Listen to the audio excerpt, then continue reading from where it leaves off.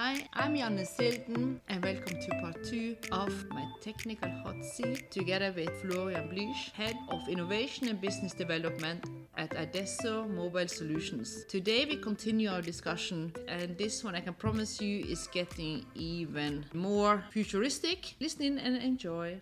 I do spend quite a lot of time with ChatGPT because it does help me. You know, one of my big challenges, I have to compute a lot of information. I do have to read a lot, Head of innovation, this means I'm better up to date, right? This is my job, what's happening out there. And this requires so much reading. Another white paper, and then you do some deep dives, I would read another 400 pages just to understand a certain technical detail or something. And also my day just has 24 hours after all. And this is something which ChatGPT is a huge help just to condense this information. I don't read those white papers anymore. I just give it to ChatGPT, say, well, please read this for me, and then give me a 10-page executive summary. Make sure that you see these connections and try for context-wise, try to match this with this very context. And that is something which then takes 5 minutes to do and then 30 minutes to process for me rather than wasting all day. And that is powerful, definitely. Who's on the forefront in regards to AI? Is it Europe, United States, or China? I mean, currently all the big systems like OpenAI, which is ChatGPT, we have Google Bard, and all this is American-driven. But I think in the Asian market, talking about the Chinese, they also do things. Perhaps they don't do them in this very commercial context. So it's not that visible for us. As I said, from this commercial AI, I think the Americans are in the lead, definitely. But who knows what's under the hood on the Asian side of things as well. I just have to ask, because it's not popping up in my head. Everyone is complaining about how poor Germany is in regards to AI? Yeah, or digitalisation or whatever. Yeah. Is that true? No. There's some things which are more difficult and slightly slower in Germany than even in the rest of Europe. But for example, we have, this is also a company we are cooperating with, there's Aleph Alpha. They also have a large language model, right? But they are compliant because all the security issues, all the data security, privacy issues, which you still have with Google and with OpenAI, they have this under control because they were in this German legal system. They built their knowledge up. So there is also in Germany extremely smart, modern startups and companies doing really smart things. I think OpenAI just got a few $1 billion from Microsoft. Don't get me with the fingers, but a lot of money, right? In Germany, there's no way that you make a startup and get €1 billion or something. This is very, very unlikely. And the stupid thing about AI is the more money, the better. The more money, the more computing power, the better your models are, the better your product is. It's that simple. And the more money you pour into the development of large language models, for example, the better it gets. You're just thinking about companies who are adapting to this new technology. The one that has enough money, they are able to invest, and they do so, and then they get a bigger competitive advantage. I mean, if you are now able to invest into AI, I mean, there's two views on AI. There's this external product thing, right? So what can we do product-wise, service-wise with AI technology? But also, if you look in your company, what processes you can optimize. So what's in there for you as a company, that's the second aspect. And same thing there. If you're now able to invest money and spend some time and love with it, you can, I think, really get yourself a stronger position in competition, definitely. If you take my part of the business, like more mechanical part, what would be your recommendation? The funny thing is, this feels very physical, right? So there's a shop floor, and there's actually big machines, and there's oil and things and so forth. And this is sort of now the step into this a bit of metaverse, but also this digital twin thing. Yeah, right? I like that. Because if you manage to really get this digital twin going of your physical machinery, this gives you access to a completely new dimension of data, which then gives you the opportunity to, again, optimize things, predictive maintenance, a digital twin can tell you when this very part will break in your machine. And you better get it fixed in time before it really breaks, and you have a big catastrophe there. So this is two dimensions. You need to generate data. The AI needs data. The more, the better. Same with the money. So you need a digital twin and a lot of IoT. This is where all these fields really join together, right? IoT also means you have sensors. You know how warm your gearbox is. You know how much tension on a certain valve is. You know what the temperature. This is what you need IoT for. And based on these data, you will sooner or later have a digital twin of that very machine, which acts exactly as the real machine does. And you can play around with it. I mean, talking about training, you mentioned that as well. This is also digital twins. Talking about power plants, for example. We just did a very, very complex safety training for workers in power plants. A power plant is a very unhealthy place to be at. I mean, there is steam, there is electricity, there is high temperatures, there is pressure, and so on and so forth. And there is some scenarios you just can't practice in reality because you would be dead. The next element is this VR thing. We are using VR for that, to make this immersive learning possible. Because filling in a multiple choice test saying, well, should I open that valve, yes or no? Or you try it out and you open it, and there's a huge bang around you. As I said, in reality, you would be dead. In VR, I shock you. Yeah. And this is the power of immersive learning. And also that is, again, AI can play a role, right? Setting up real-time scenarios, doing training which is not a predefined path, doing like having a digital twin of a power plant, right? And simulate malfunctions based on AI. And then get teams in the VR together, let them interact in a three-dimensional space, and take care of the problem. I mean, this is the best learning and training experience you can imagine. Yes, because the best learning is learning by doing mistakes. Exactly. And there is room for mistakes in that kind of setting. Exactly. You mentioned metaverse. Let's go into metaverse. Can you give a short intro and definition on that one? That's an interesting one, because there is so many different aspects about the metaverse. The easiest and best way to think about this, think of it as the next logical step in the evolution of the internet. The internet, which is now, 25 years old for most of us, or a bit older in general. We wouldn't have imagined 25 years ago what we do with the internet today. Or something like streaming, or we have Netflix. I mean, this was unthinkable in 1995. So it's a very similar thing. So imagine our internet, all the services, the interaction, the communication, and transport this into like a more three-dimensional world. And also free the internet and the data in the internet and the service in the internet from living in a browser or even living on a smartphone. And this is what the metaverse is about. I mean, it does connect our physical and digital life seamlessly, and will then open up new ways for us to interact with other humans and systems. So this is the metaverse. The difficult bit is now, this is also very market-driven. So we have Mark Zuckerberg, our friend from Facebook, now Meta, right? And he has a very clear business idea, which is already we've learned from Facebook. This means that he wants us to spend as much time on his systems so that he can learn from us and play appropriate advertising for us. To cut a very long story short, this is the business idea of Facebook. This means he wants us on his servers. And that's the reason why Mark Zuckerberg says, well, the metaverse is, you can sit about this virtual campfire with all your friends, and they are spread all over the world, and you can see your parents, and you don't need to have to travel anymore, and so forth. Yes, because the more time we sit at this campfire in his system, right, the better it is for him. More data.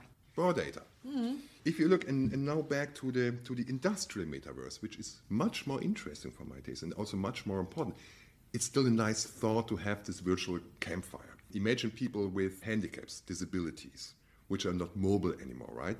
For them, this is an extremely important opportunity to still be part of a social life, see people, or perhaps even visit Venice in a virtual setup. There's nothing wrong with the virtual campfire, but it's only one aspect. Talking about the industrial metaverse, and we already discussed the digital twins. And this happened. I think it was Porsche, one German car manufacturer, They built a new factory for a new model. And what they did is they built the entire shop floor for that very factory in the metaverse first. So before there was one screw touch, one piece of metal bent, they had a functioning digital twin of their shop floor, which is cool because they noticed some issues that, this doesn't work, we need to change this and so on, but all still being in the digital world without even having built a physical factory there. Yeah, you can really optimize the processes on the shop floor. Yeah. I'm sure they saved a lot of time. Tons of money, the quality gets better, and also talking about interaction and of people collaborating. In that virtual factory, no matter where in the world you are, where the talent is that you need for this very topic, it's just in there and you can work there as it would be a physical factory. It's great for training, because you can test out different jobs to train the people doing it. Yeah, exactly.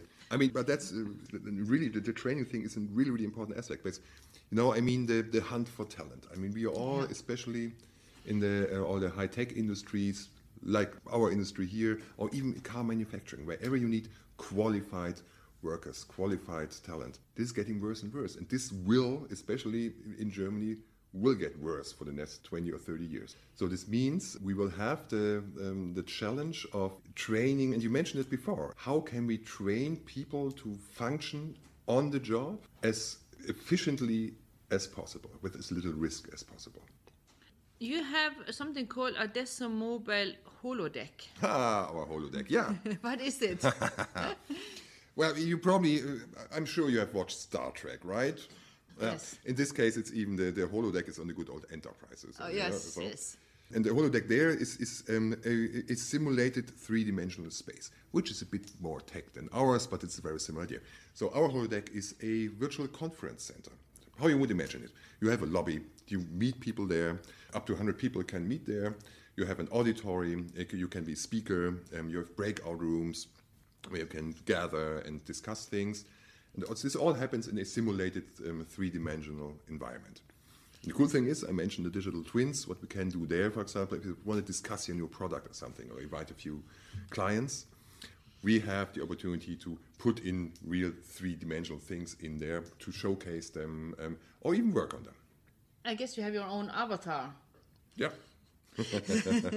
And I've just, if you use Snapchat or also WhatsApp, you can make your own avatar and it can look like whatever. Yeah. I guess you use it here in adesso, don't you? Mm-hmm. So does the avatars look like the real people or like gaming figures?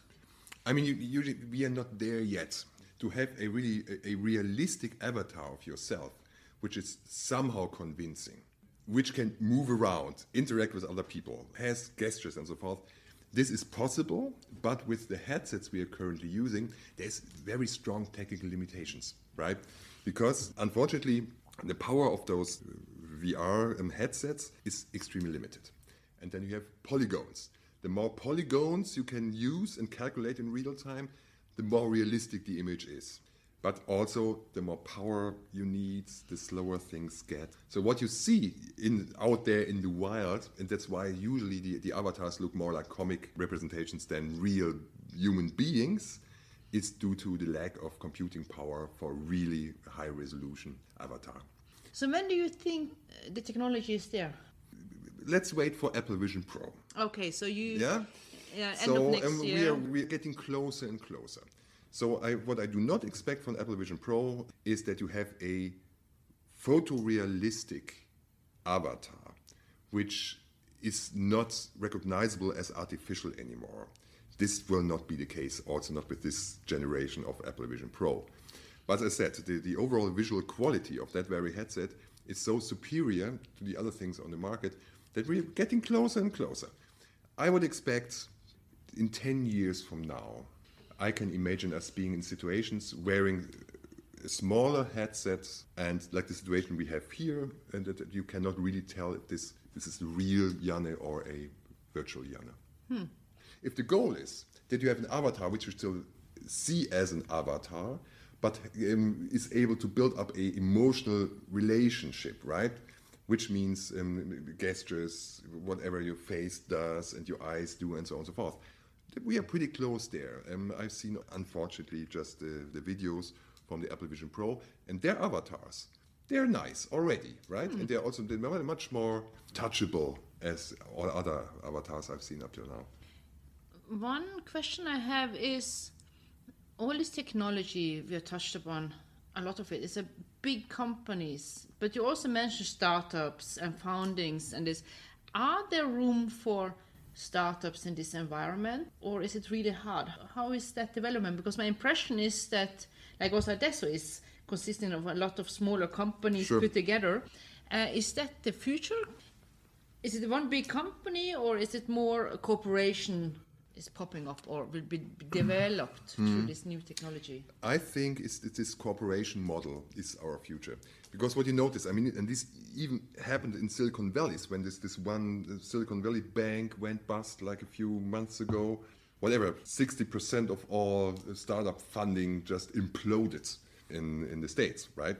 There you see how difficult and how risky this startup business is, because you're dependent from circumstances you cannot really control. Then again, to set up AI startup today in Germany, viel hilft viel, as we say in German. So the more money you pour into that, the better your AI product will be, right? And so in Germany, I think it's pretty much impossible to find funding to build the next large language model, because this will cost billions of dollars. And so that's why the cooperation aspect is so important. Of course, I think we all need this creativity of startups. Startups have the big advantage of not being stuck in their old processes, stuck in their old business models, right? They can just start from scratch, greenfield approach, and just do science fiction. So is it the kind of a mindset too that needs to be changed a bit here? That's a good question. I don't know.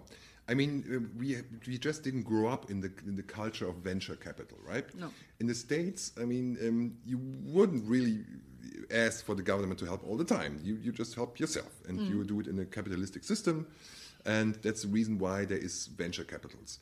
And you know how many billions in venture capital are still spent even after this Silicon Valley crash, right?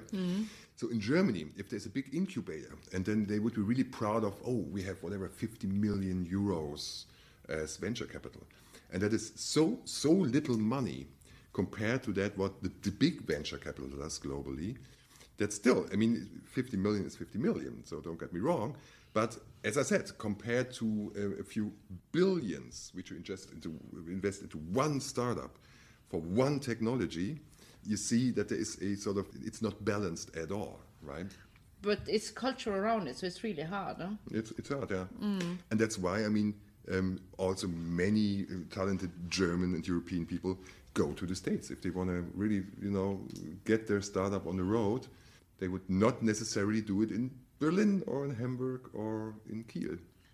Now I want to go to a bit more philosophy, I guess. Okay, let's give it a try. How does the world look like in 5, 10 or 20 years? I don't know how far you dare to kind of do a prediction. Yeah.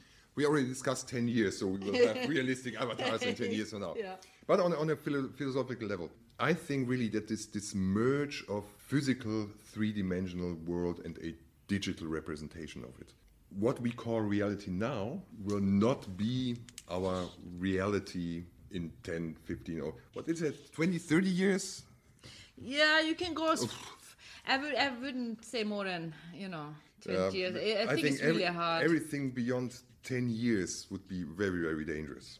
So my personal vision is that we will be in a space which is a mixture of physical things, of digital services around us, digital assistance, software that solves all sorts of tasks which we hate wasting time with, starting with whatever, organizing your traveling, if you do physical traveling. And also our digital identity in the digital world will be much more accessible. It will be just right there. So currently, if I want to get in touch with my digital world, I would to pick up my smartphone, start an app and do something.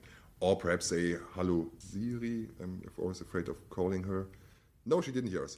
So calling any voice assistant and interact. And I think this will be so much more organic to interact with all sorts of digital information, digital services.